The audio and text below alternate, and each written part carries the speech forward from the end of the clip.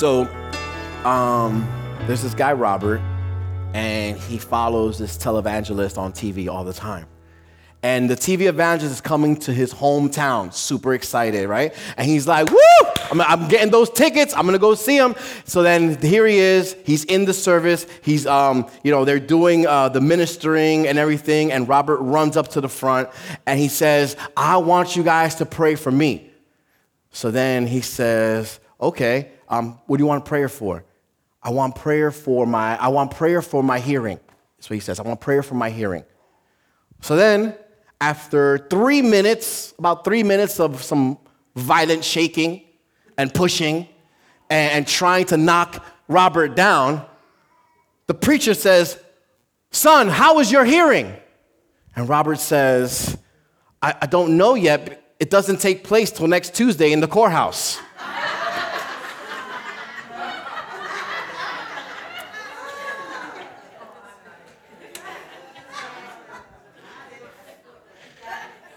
As we continue our series in discernment, this particular TV evangelist must have missed the mark somewhere and really didn't discern properly as he was ministering to this man. But we're going to continue today in our series of discernment. Last week we spoke about that discernment is really knowing what's right and what's wrong. Discerning is also, he said the quote was something that not only knowing what's right, but what's almost right. Knowing the difference between what's right and what's almost right is what we mentioned last week. What happens is this. We touched on it briefly last week. We mentioned there are some gray areas that are harder to understand what's right and what's wrong. And so today, the whole message is focusing on the gray area, right? And today's title is called Discerning in the Grey. Now, I was talking to a couple people, and I wanted to name the sermon Shades of Gray, but it would have been a little scandalous to put that on the thing, to put that out there. But we are living in the gray many times. We are living in the gray many times. Gray matters. We all have to deal with them. And we all have to go that time in our life where there's a fine line between what is right and what is wrong. They seem gray to us, but did you know that God doesn't see gray? They seem gray to us, like, oh, maybe we could do this or maybe we could do that. But the thing is, it's not gray to God. It's white or black. Is it okay to listen to music that degrades women, that promotes violence, sex outside of marriage, drugs, alcohol? Well, Pastor, the beat is hot. I've been there where a song comes out in the past, right? And it's like, yo, that song is so amazing. And it's really not the song that's amazing, it's the music that's amazing, but the words that went along with that song were horrible. Is it okay? Well, I don't believe in what the words are saying. That's not what I feel. I just like the music. So I think it's okay for me to listen to it. Right? Should I smoke a cigar with my unbelieving father? Should I play poker? People are like, well, there's nothing wrong with poker. Sometimes there's some things that come along with the poker nights. Ain't nothing wrong with playing poker. But there's some things that come along with poker nights that perhaps we shouldn't be a part of. How tight is too tight? Can I have a beer or two or three or four with my friends when I go out to dinner? This is the gray land that we live in, right? Because we live in a society now that, almost everything is being accepted, even within the boundaries of Christianity, or the world may want us to feel that it's being accepted. Listen, I can't tell you what movies to watch, and I won't. I won't tell you what music to listen to. I can't give you a list of do's and don'ts. I don't want someone to give me a list of do's and don'ts, right? So I could imagine you probably don't want one either.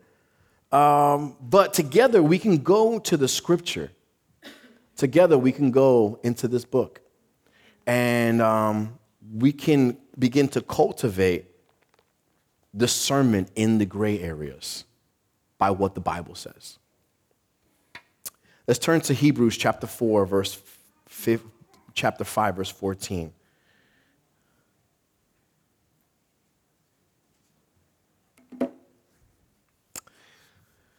But solid food is for the mature, who by constant use have trained themselves to distinguish good from evil.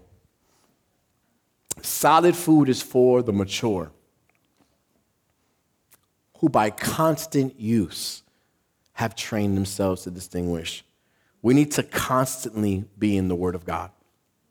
Church, constantly be in the Word of God. Notice that this passage, it doesn't mention the gray area, right?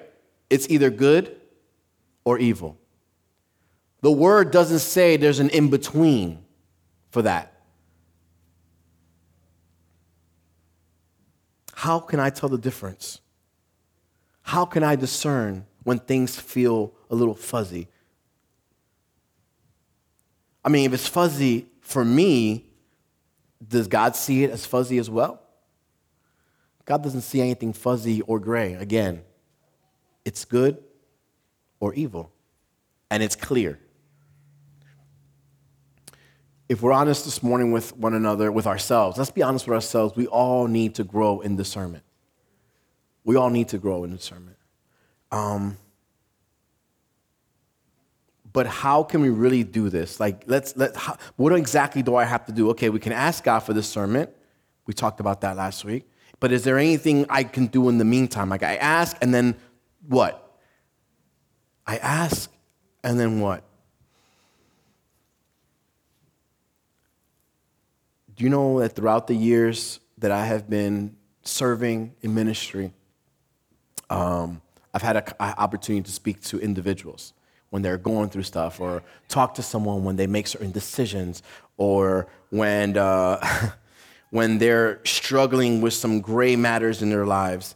Sometimes when I ask someone a question like, why'd you do that? Like, why? Which is why? What was the motive? Like, why did you decide to make that decision? And people have said, well, that's just my conviction. Has anybody heard that? That's just my conviction. Like, I didn't see anything wrong with that. I wasn't convicted in that, or you know what? It was just something that I felt.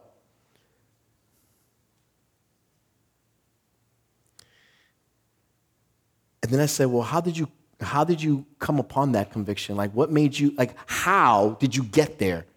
Like, how did you come upon that conviction in your life? And when I asked them how,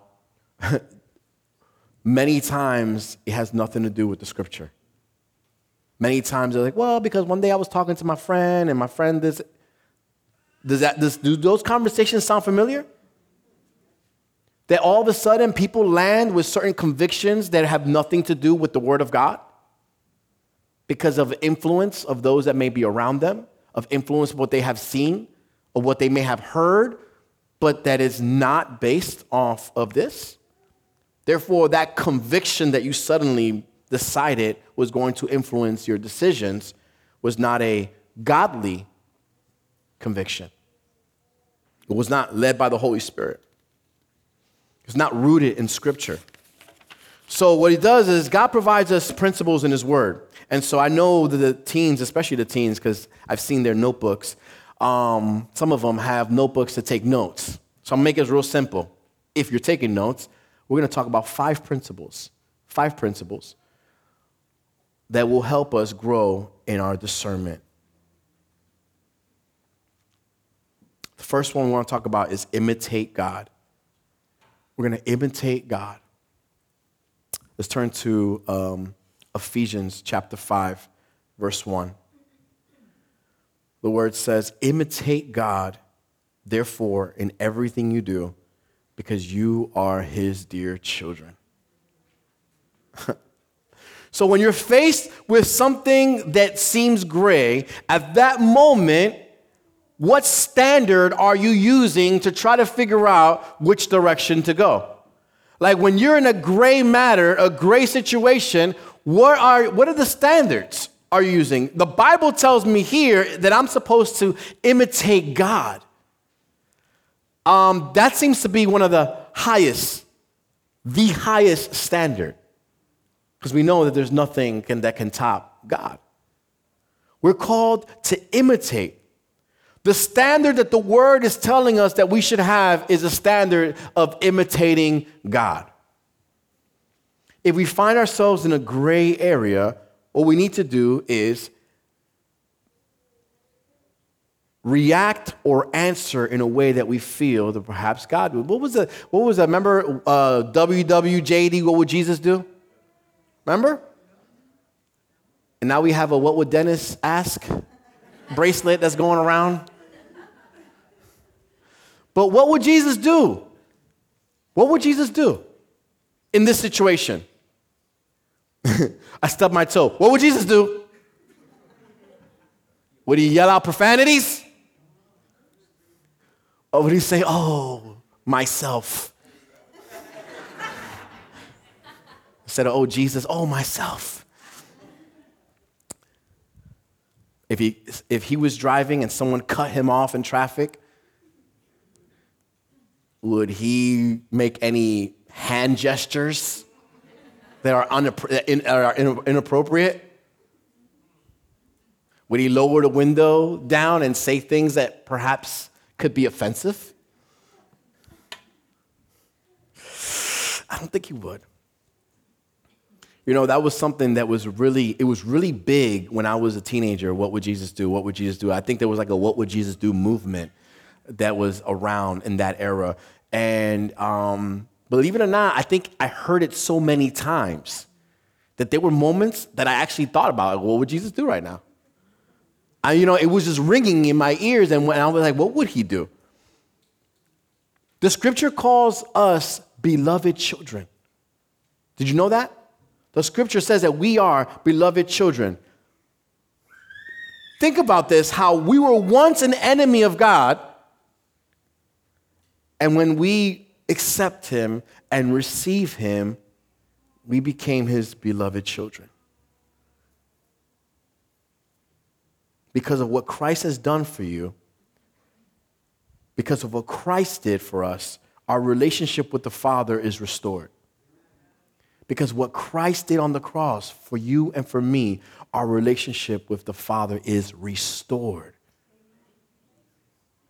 That's why we also continue to, in obedience, observe communion, which we will be doing today before we leave, as a reminder of what Christ did for us on the cross.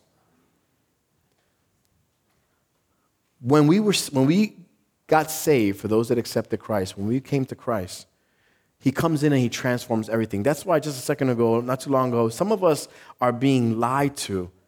Because what happens is we made a decision. Some of you made a decision and said, I'm going to serve the Lord. Some of you made a decision and says, I'm going to give my life to Christ. Some of you guys made a decision and says, I'm not going to be the same person anymore. I'm a new creation. But then something happened, someone, something, some situation, and the enemy came in and began to lie to you. It's like, no, you ain't different. You never really meant that. You're not really different. And begins to plant seeds of doubt in your mind. And the sad thing is many people believe it and they allow it to sprout up. And then what they do is they make decisions from that point that make them draw further from God as opposed to draw near. Do's and don'ts. If I give you guys a list of do's and don'ts, some of you guys may put it on the fridge and be like, okay, do not say this word. Okay, boom. You may go half a day. You may do not do this. Okay, I won't do that. And then maybe a day or two goes by. But when it's just a list of do's and don'ts, it lasts for a little while. But what lasts forever is the love of Christ. It's forever, right? And not only does it last forever, it's more powerful than a list of do's and don'ts. And when we truly understand the love of Christ and what it means and how it has transformed and how it has set free and how it has healed, when you understand the power of Christ and in all its glory, you don't need the list of do's and don'ts because it comes out of here as a result of gratefulness and thankfulness for what he has done for us.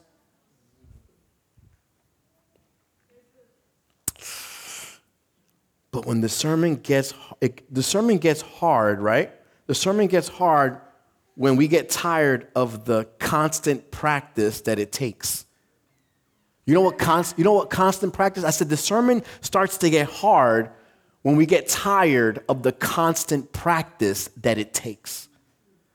You know what constant practice? We just talked about the food, right? We talked about being in this word constantly. Oh,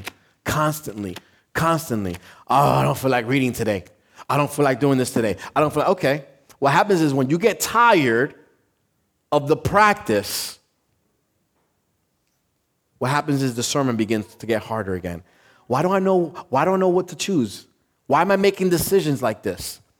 You ever ask yourself that question, like days later? Why did I make that decision?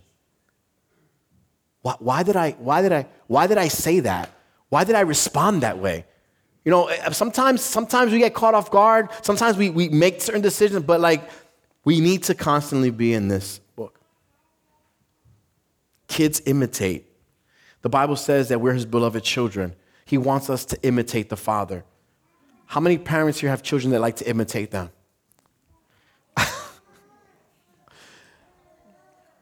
It's funny when they imitate stuff at home, right? You know, when they walk around in mom's shoes, making a mess and a noise all over the floor.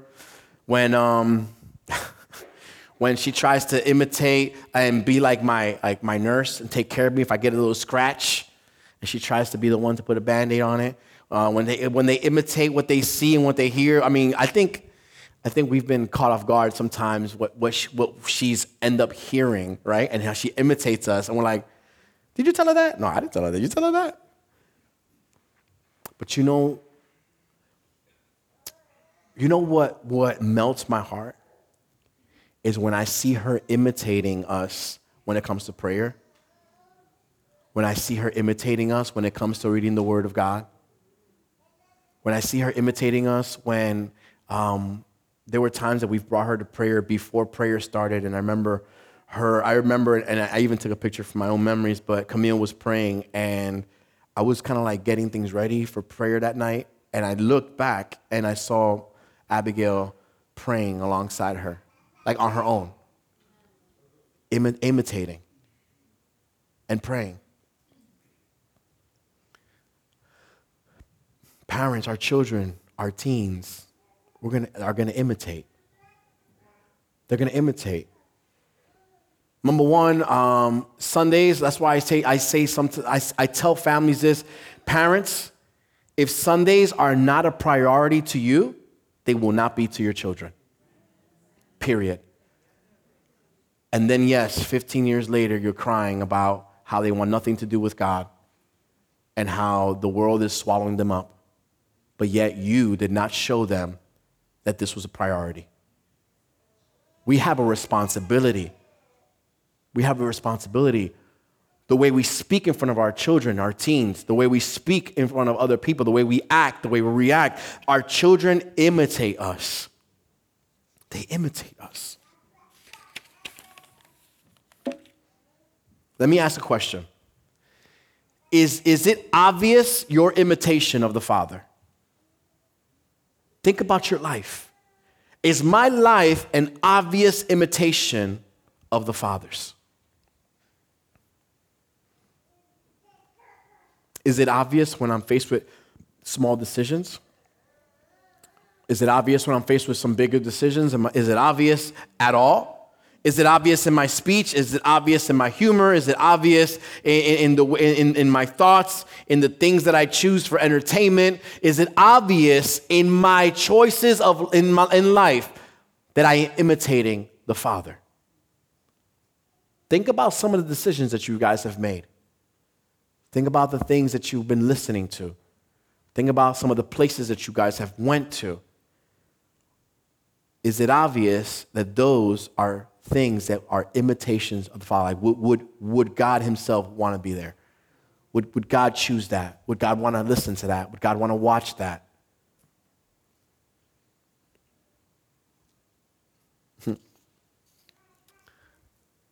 Who do you resemble?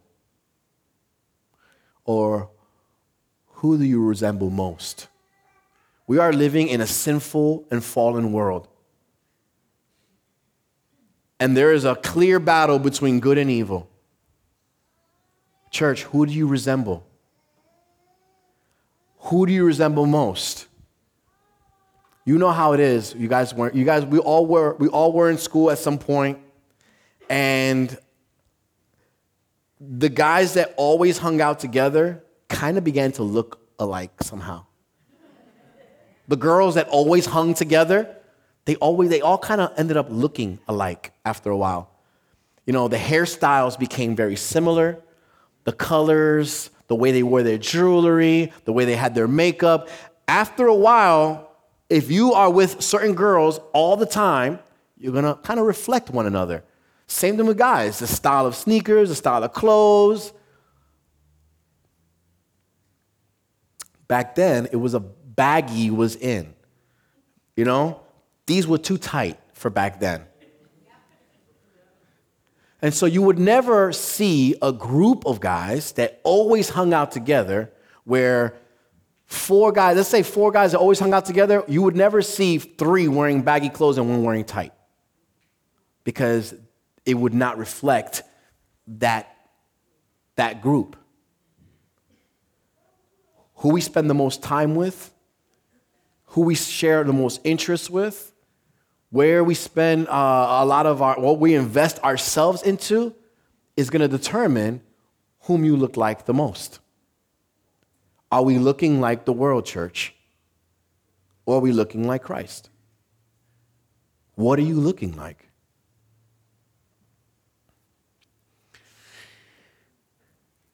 The second principle I want to touch on is distrust your heart.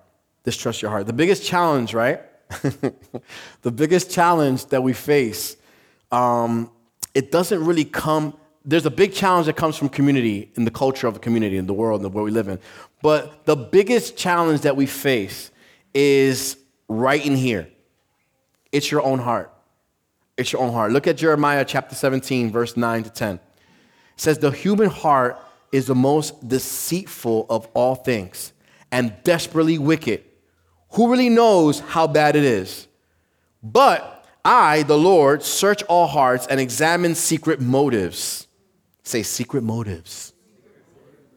I give all people their due reward according to what their actions deserve. Can I read that one more time? It says, I give all people who's I? Who's I? Okay, thank you, the Lord God. Okay. I give all people their due rewards according to what their actions deserve. Well, the Bible's clear telling us that the one thing that we definitely need to distrust is our own hearts. We cannot trust our hearts at all. if you want to cultivate discernment in the matters of gray areas, the thing that we need to make sure we don't do is trust your heart. And the funny thing is that we live in a world where, what do we hear? Follow your heart. Listen, the Bible does not tell you to follow your heart. Y'all know that, right? The Bible does not say follow your heart. So it only makes sense that if the Bible's telling us not to follow our heart, that Satan over here comes and says, follow your heart. How do you feel, Jessica? Does it make you feel good? Follow that.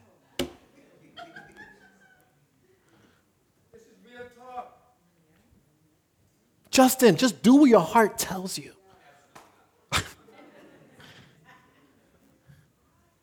Did it make you feel good and warm inside? Joanna? Chase your dreams. Chase it. We hear that all the time. Our young people are being indoctrinated with that in their schools. Now, guess what? Yes, they can accomplish anything. Anything is possible. The sky is the limit of what our young people are capable of. But to follow your heart is a lie of the enemy. It's a lie of the devil. Because our hearts are deceitful. Follow your heart. Here's what the Bible says in Proverbs 28. Proverbs 28:26. It says this. It says, he who trusts in his own heart is a fool. But whoever walks wisely will be delivered. He who trusts in his own heart is a fool. But whoever walks wisely will be delivered. The enemy of discernment. One of discernment's enemy is trusting in your own heart. Listen, there are times where it just feels so right. And it couldn't be any wronger. I know, I said it on purpose. Our heart is deceitful because it is desperately sick with sin. Do we understand that? Our heart is deceitful because it's infected with sin. For the Christian, for those that have given their lives to Christ, right? The power of sin has been broken. And the guilt of sin atoned for. But its influence still remains, and God calls us to wage war against it. Do you understand? We are Christians, right? If you accepted Christ and you've given your life to Christ, you know, the power of sin over your life has been broken. It's been atoned for. The Bible calls us saints. But yet, sin's influence still remains. And even as saints, we can fall victim to sin. And that's why the word says to wage war against it. It is. Sin is deceptive. Deceptive. And it brings confusion. Oh, confusion. It brings confusion to where God wants us to have clarity. I touched on this. I don't want to just touch on one thing, but this seems to just be the issue that a lot of, especially, again, we got all our teens here today, especially all our young people, they struggle with, but there's a confusion. There's a confusion now because, now they're saying that I can just say what I identify with, even though I may not be that. So I know God made me a man because I was born a man with man parts. But you know what? I want to identify as a woman because that's what I feel like I can do now. And the world is pushing this agenda, and it's bringing confusion. It's bringing confusion. And we need to pray that, that God continues to give them clarity, that they are wonderfully and beautifully made, the way the scripture says. The way you guys are is exactly how God made you. God doesn't make mistakes. He doesn't make mistakes. He made you who he wanted you to be because he gave you purpose. We need to be suspicious with our heart. You need to be like, you need to keep checking it like, wait a minute. Wait, what? You feel how? Like, you need to live a life being suspicious. Some of y'all are suspicious about a lot of things anyway. Some of y'all are like some super, what do you call it? Theories, conspiracy theorists, right? I'm not against conspiracy theories. I'm not. But some of you guys are like really into it, right? And so there's a lot of suspicion, right? What we need to be is suspicious of our heart, right? And so here are some ways that our sinful heart can deceive us. And these are some from common mistakes. You focus on issues instead of motives. This is what happens.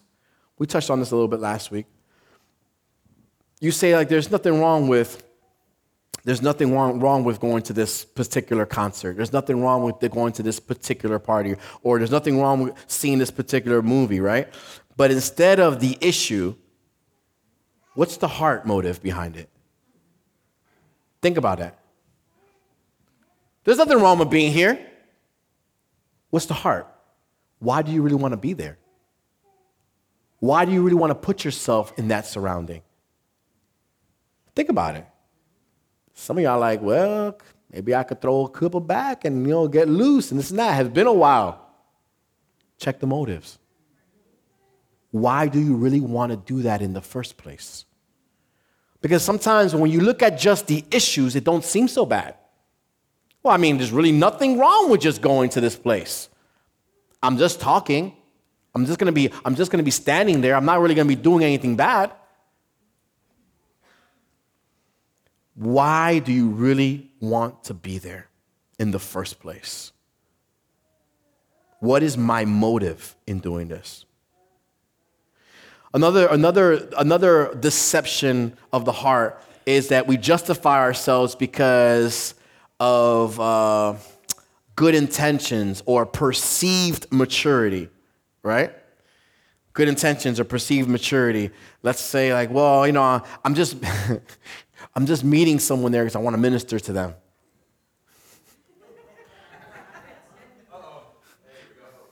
I'm just trying to meet them where they're at.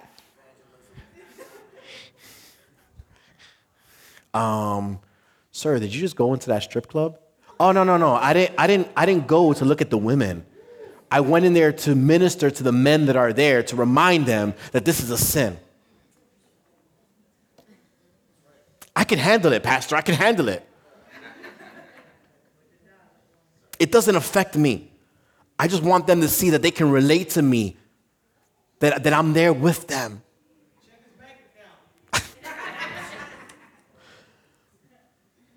But you know what? I'm using some funny, obvious examples, but this really happens.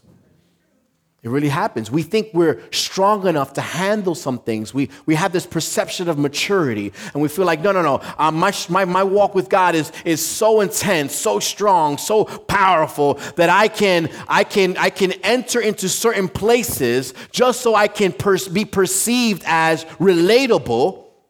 And in your stepping down into certain places, you become relatable, all right? Because we end up falling to sin.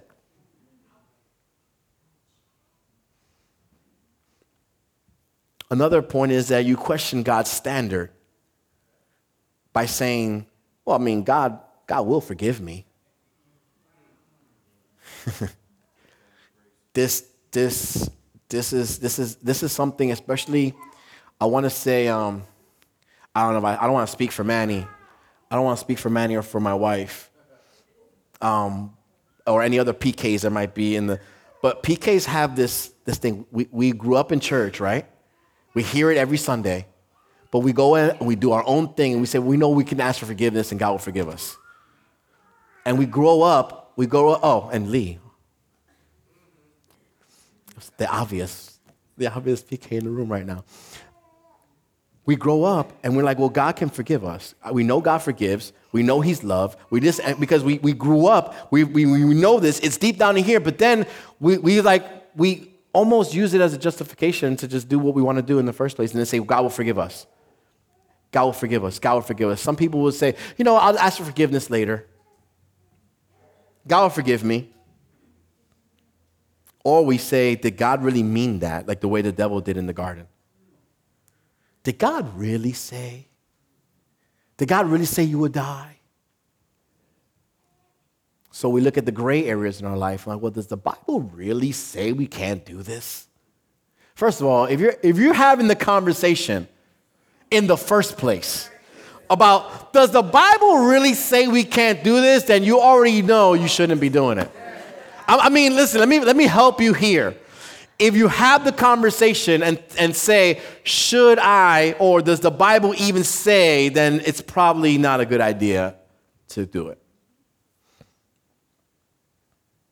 Some people are more comfortable with confusion than clarity. You know why? Because if it's not made clear, they can continue sinning because it's not made clear. You see, I'd rather be confused and still do what I want because I really don't know what's right and wrong. So as long as I don't really know if it's right or wrong, I'll just keep doing it. Don't tell me if it's right or wrong, because if you tell me it's right or wrong, now I know it's right or wrong. Now if I do it, I'm going to be wrong. Yeah. Well, you know why? Because the heart is deceitful. The heart is deceitful.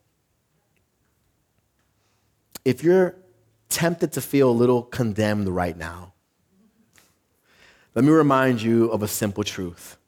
Yes, we have hearts that deceive us, right? We do. We also have a Savior who has saved us, and a Spirit who will lead us in the matters in the gray areas of our life. The third point is think biblically. Think biblically.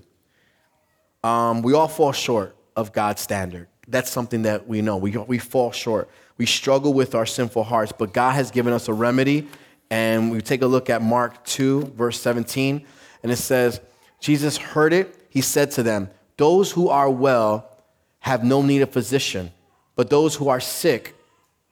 I did not come to call the righteous, but sinners to repentance. These are the words of Jesus Christ.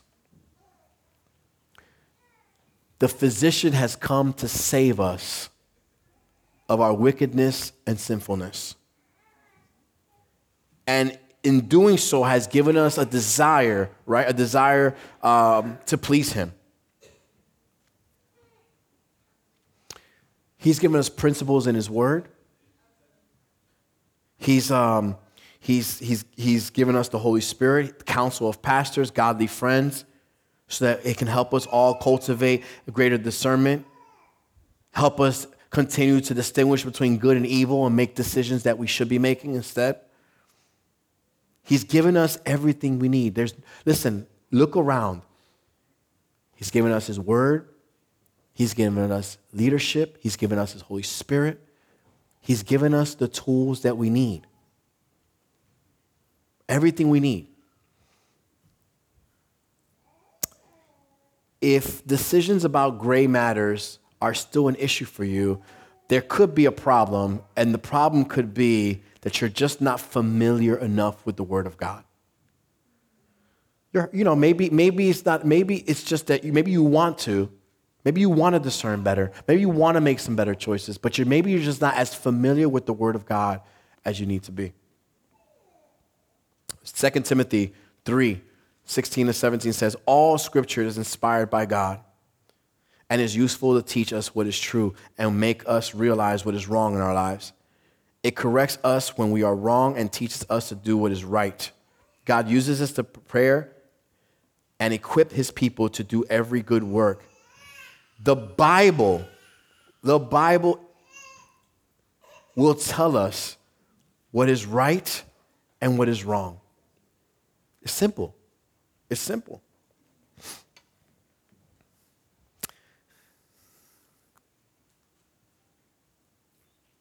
Sometimes the Bible, we just want to identify the obvious things, right? The obvious things, the part of the words that scream out, don't be sexually immoral, or don't be a liar, don't be a thief, don't be a murderer. Like, these are the obvious things that the Bible shouts out, right? But then the little things. How about the little things?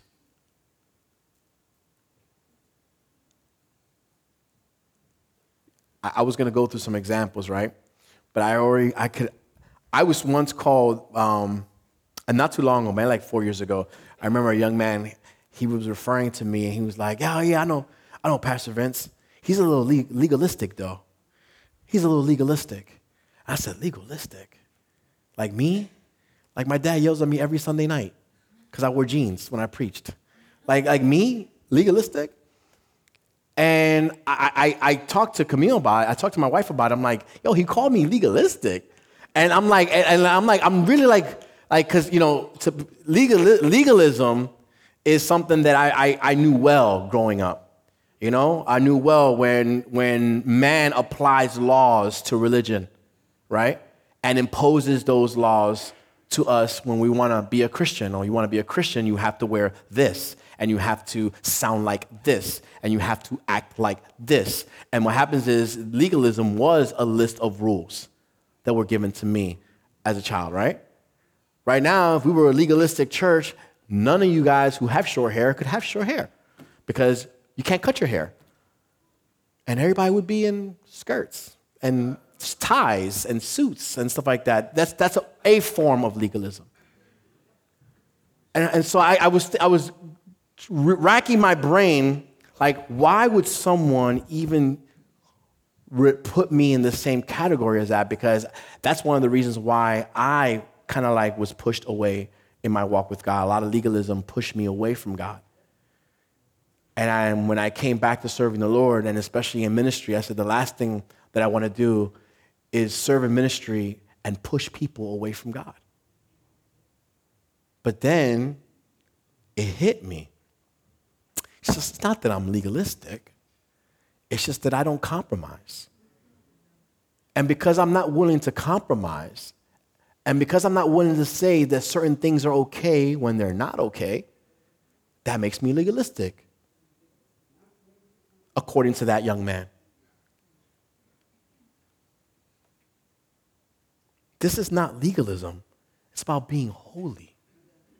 It's about being holy. It's about being set apart.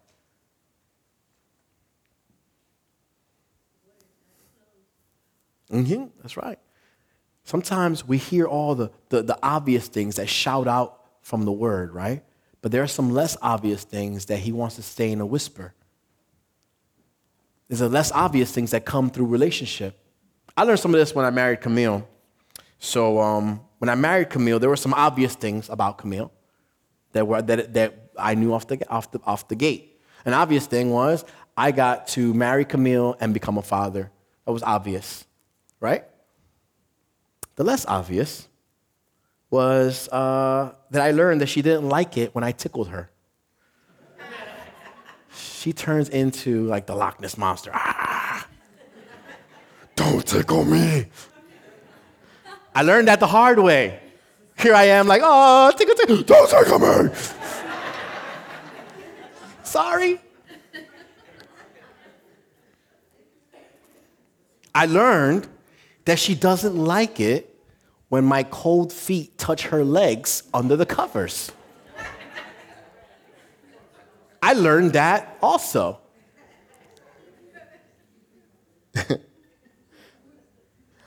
Those are the things I learned that she didn't like. I did learn later that she does like when I surprise her and take her out somewhere that was unplanned, spontaneously. I learned also that she really loves it when I put my phone away and make the evening just about us. Camille did not come with a manual. I really wish she did. All husbands are like, Lord, give me a manual for my wife. I had to live with her. I had to talk with her. I had to spend time with her to then find out the things that I found out about her. I had to be in relationship with her for a period of time before I realized the things that she did not like. I had to be with her in relationship for a while before I figured out some of the things that she did like. Are you guys understanding what I'm saying? We need to be in relationship with God for a while. It can't just be like read one day and then that's it. No, he wants a relationship because there are some obvious things that shout out by just reading really quick. There's some obvious do's and don'ts. But there are some things that we find out what does God like and what he doesn't like when we are in relationship with him. He desires relationship. Exactly. That's my point. In these gray matters, I believe many times he wants to whisper and revealing his character and his plan to us. And many times we don't provide an opportunity for that. Ephesians 5:17 says this. It says, therefore do not be unwise, but understand what the will of the Lord is. In the scripture, God shows us his will. It shows us his will. And we know that his will is to redeem his people.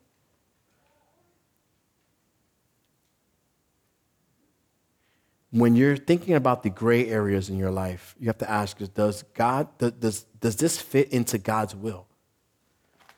His word reveals his will for us. When we don't know what decision to make, you have to ask yourself, does this fit into God's will? Some of y'all are like, Pastor, this is just too much work. Well, it's not going to come easy. What'd your mom say when you were growing up? Anything that comes easy, what? What's the saying? Easy come, easy go. If it comes too easy, it's not worth it. Come on, think about it. You got to put the work in. The more biblical our thinking becomes, the clearer things will be. The more we'll be able to practice godly discernment. You have to ground your thinking on God's word. And that was, I skipped telling you guys, but number 3 was biblical thinking. Now we're going to go into principle number 4, involve others. Ever notice a brilliant idea that was actually very, very bad? Anybody had a brilliant idea that turned out to be horrible? No, not every decision. For those that watch The Office, Dwight always has a brilliant idea that in his brain is perfect. But once he says it out loud, everyone's like, oh, no, Dwight, don't do that. That's why it's important to involve others. I'm going to give you an example, a real example, a historical example. Back in 1950, China had a problem. In the 1950s, China had a big problem, and it was affecting their agriculture. And so they had this bird called the sparrow, and the sparrows were eating a lot of the grain from the fields and so forth. The scientists came together and they realized that for every million sparrows that they kill, they might have an additional food for 60,000 people. That's how bad it was getting, right? So there was this one individual, his name was Chairman Mao, and he had a brilliant idea. His brilliant idea was that the sparrows had to go. That was it. And he made his decision. I'm the chairman. I make this decision. Sparrows got to go. As soon as he said that, mission activated, destroy sparrows. And guess what? There were like hunt parties all over the country, going out, killing these things. They were shooting them out of the sky. They were destroying the nest. They were breaking the eggs. Little villages would go on sparrow hunts and mobilizing the whole population of the country with this focus on kill these birds. Well, history shows that they almost made them extinct. They killed so many, millions and millions of these things that they almost made the bird extinct. But they slowly began to realize that they may have made a mistake.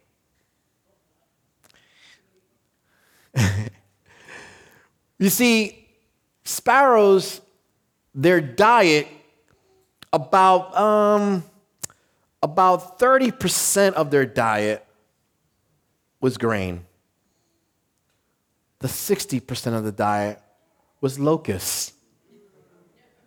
So what ended up happening was with the sparrows dead, the locust population skyrocketed.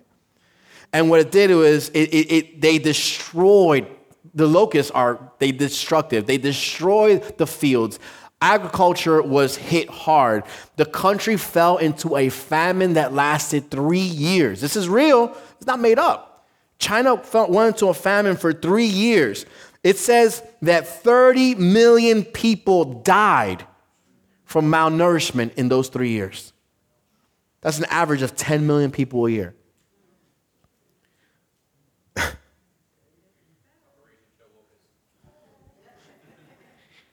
Chairman had a great idea. Sounded brilliant. If he would have perhaps allowed some others to be part of the decision, someone would be like, well, they do eat locusts too. If we kill all the sparrows.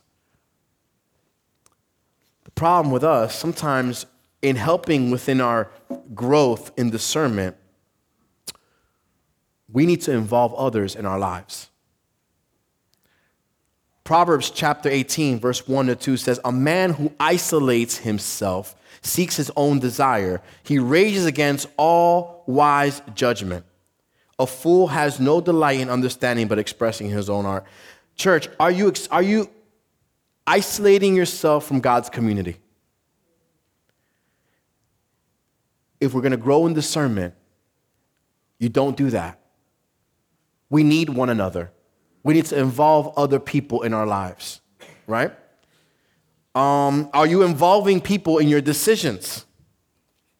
Even when you think the answer is like definitely yes, or you already think that you have the right answer.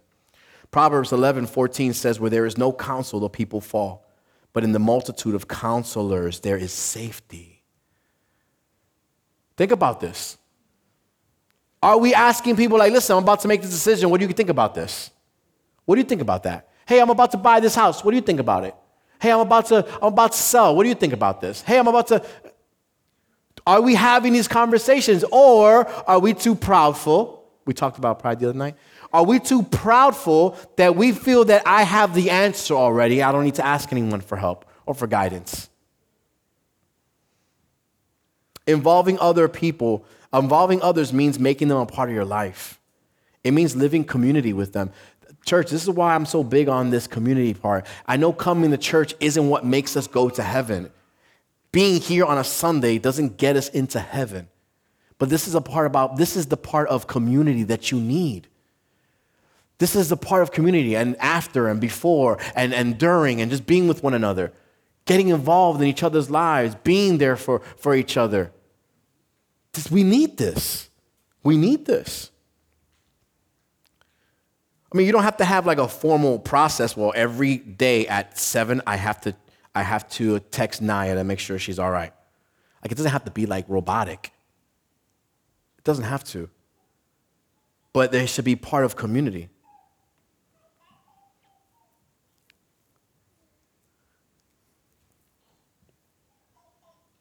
Church, we're living in times where everyone's telling us to just do you.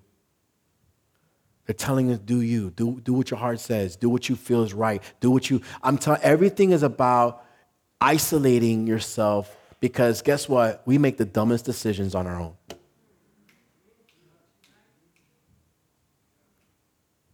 Think about the worst decision in your life, and you probably made that decision on your own.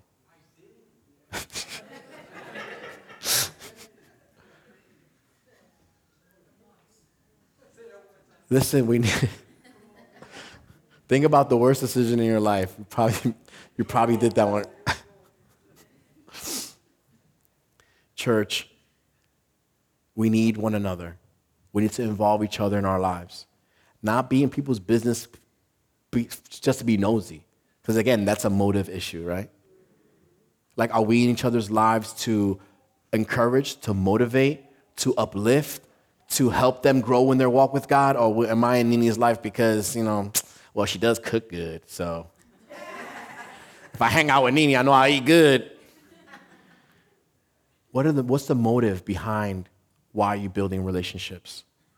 What's the motive behind why you're reaching out to someone?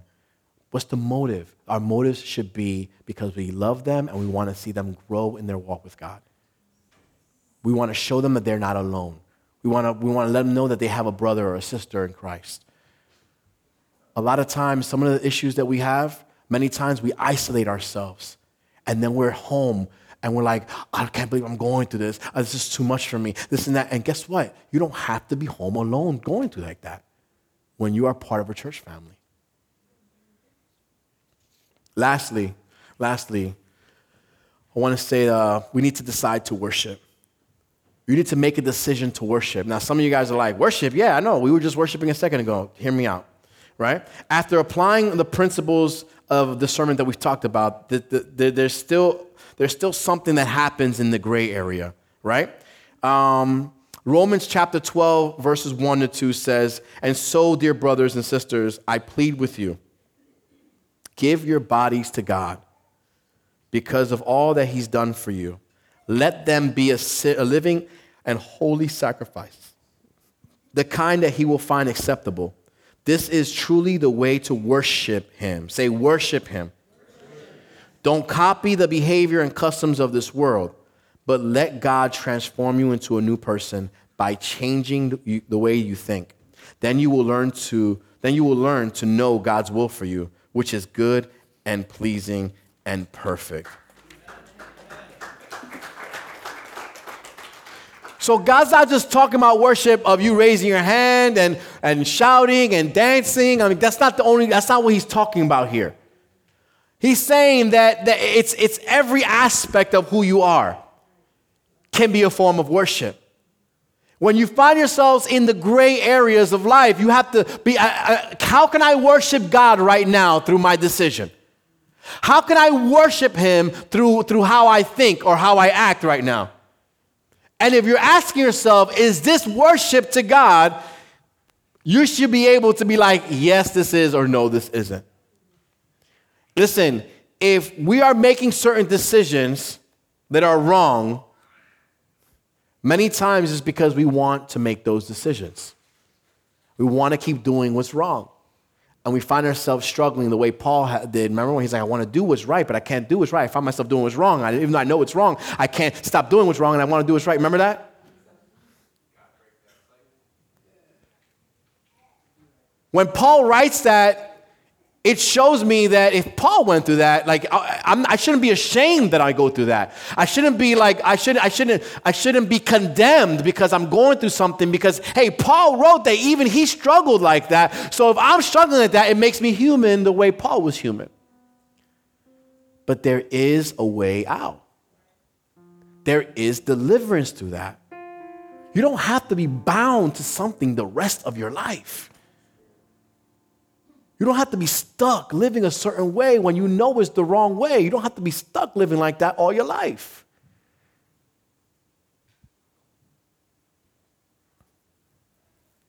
Paul, what's our motivation? Paul says, by the mercies of God, we present our bodies as sacrifices because Christ has bought and saved us. We say, Lord, in light of what you've done for me, because of what you've done for me, you've saved me. You've delivered me. I was on my way to hell, and because of you, I have eternal life.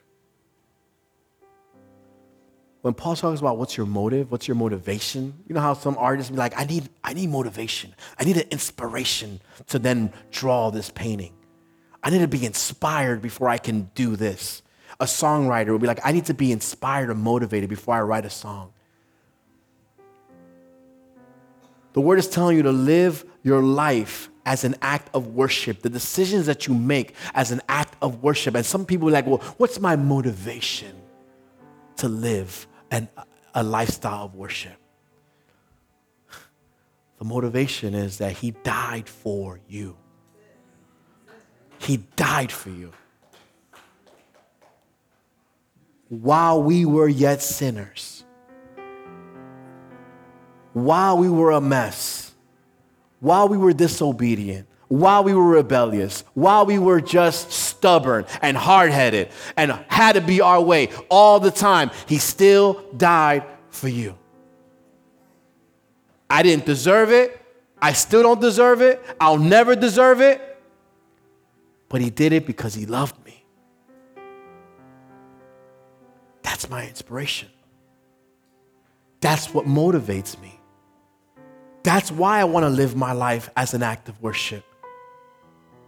Worshiping him. That's why I want to live my life just to thank as a form of gratitude of what he's done for me.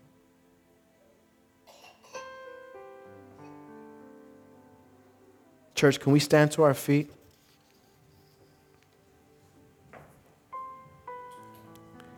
Every moment of your day is a moment to worship the living God. Do you know that? Every moment that you're breathing is a moment that you can worship him. And I'm not saying that you got to be singing all day long. That's what I'm not saying. I'm not saying that. I'm not even saying that you have to have the Air One or K-Love on 24/7. I'm not saying that. I'm saying that the way you live your life is an act of worship. 24/7. Dedicating to worship God in every area of your life, it changes your responses. Like, if you're worshiping him through your lifestyle, it changes our responses. When we're living lifestyles of worship, all of a sudden you find yourself asking yourself, like, what else should I really be doing this? Is this really appropriate? I mean, whose eyes are these? Whose ears are these? If I've given my life and surrendered everything that I am to the Lord, if I've given everything I am to God, then whose eyes are these? Whose ears are these?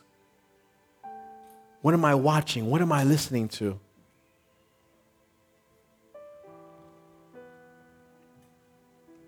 What am I putting on my body? Whose body is this? Who does this body belong to?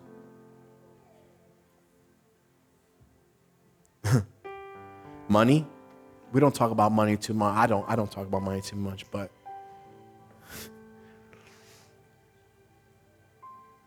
our checkbook reveals who we worship. Your bank account reveals who you worship. Who owns your money? Because the funny thing is, we don't really own it. Everything we have, God gave us.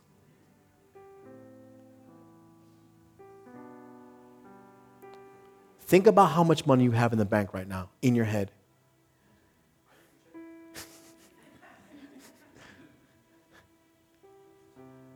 And every cent of that was given to you by God. Every cent.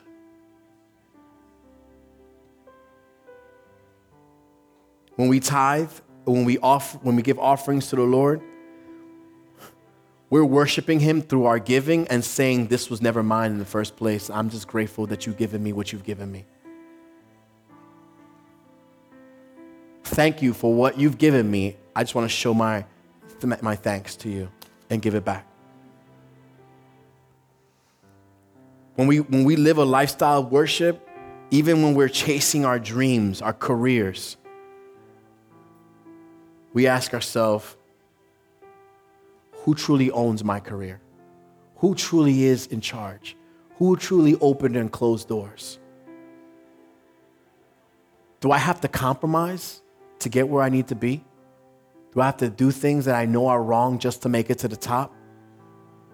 Or if I honor God and trust him, will he close the doors that he needs to open and close? Church, decide to worship God by giving yourself to him as a living sacrifice. Prayer team, can you please join me?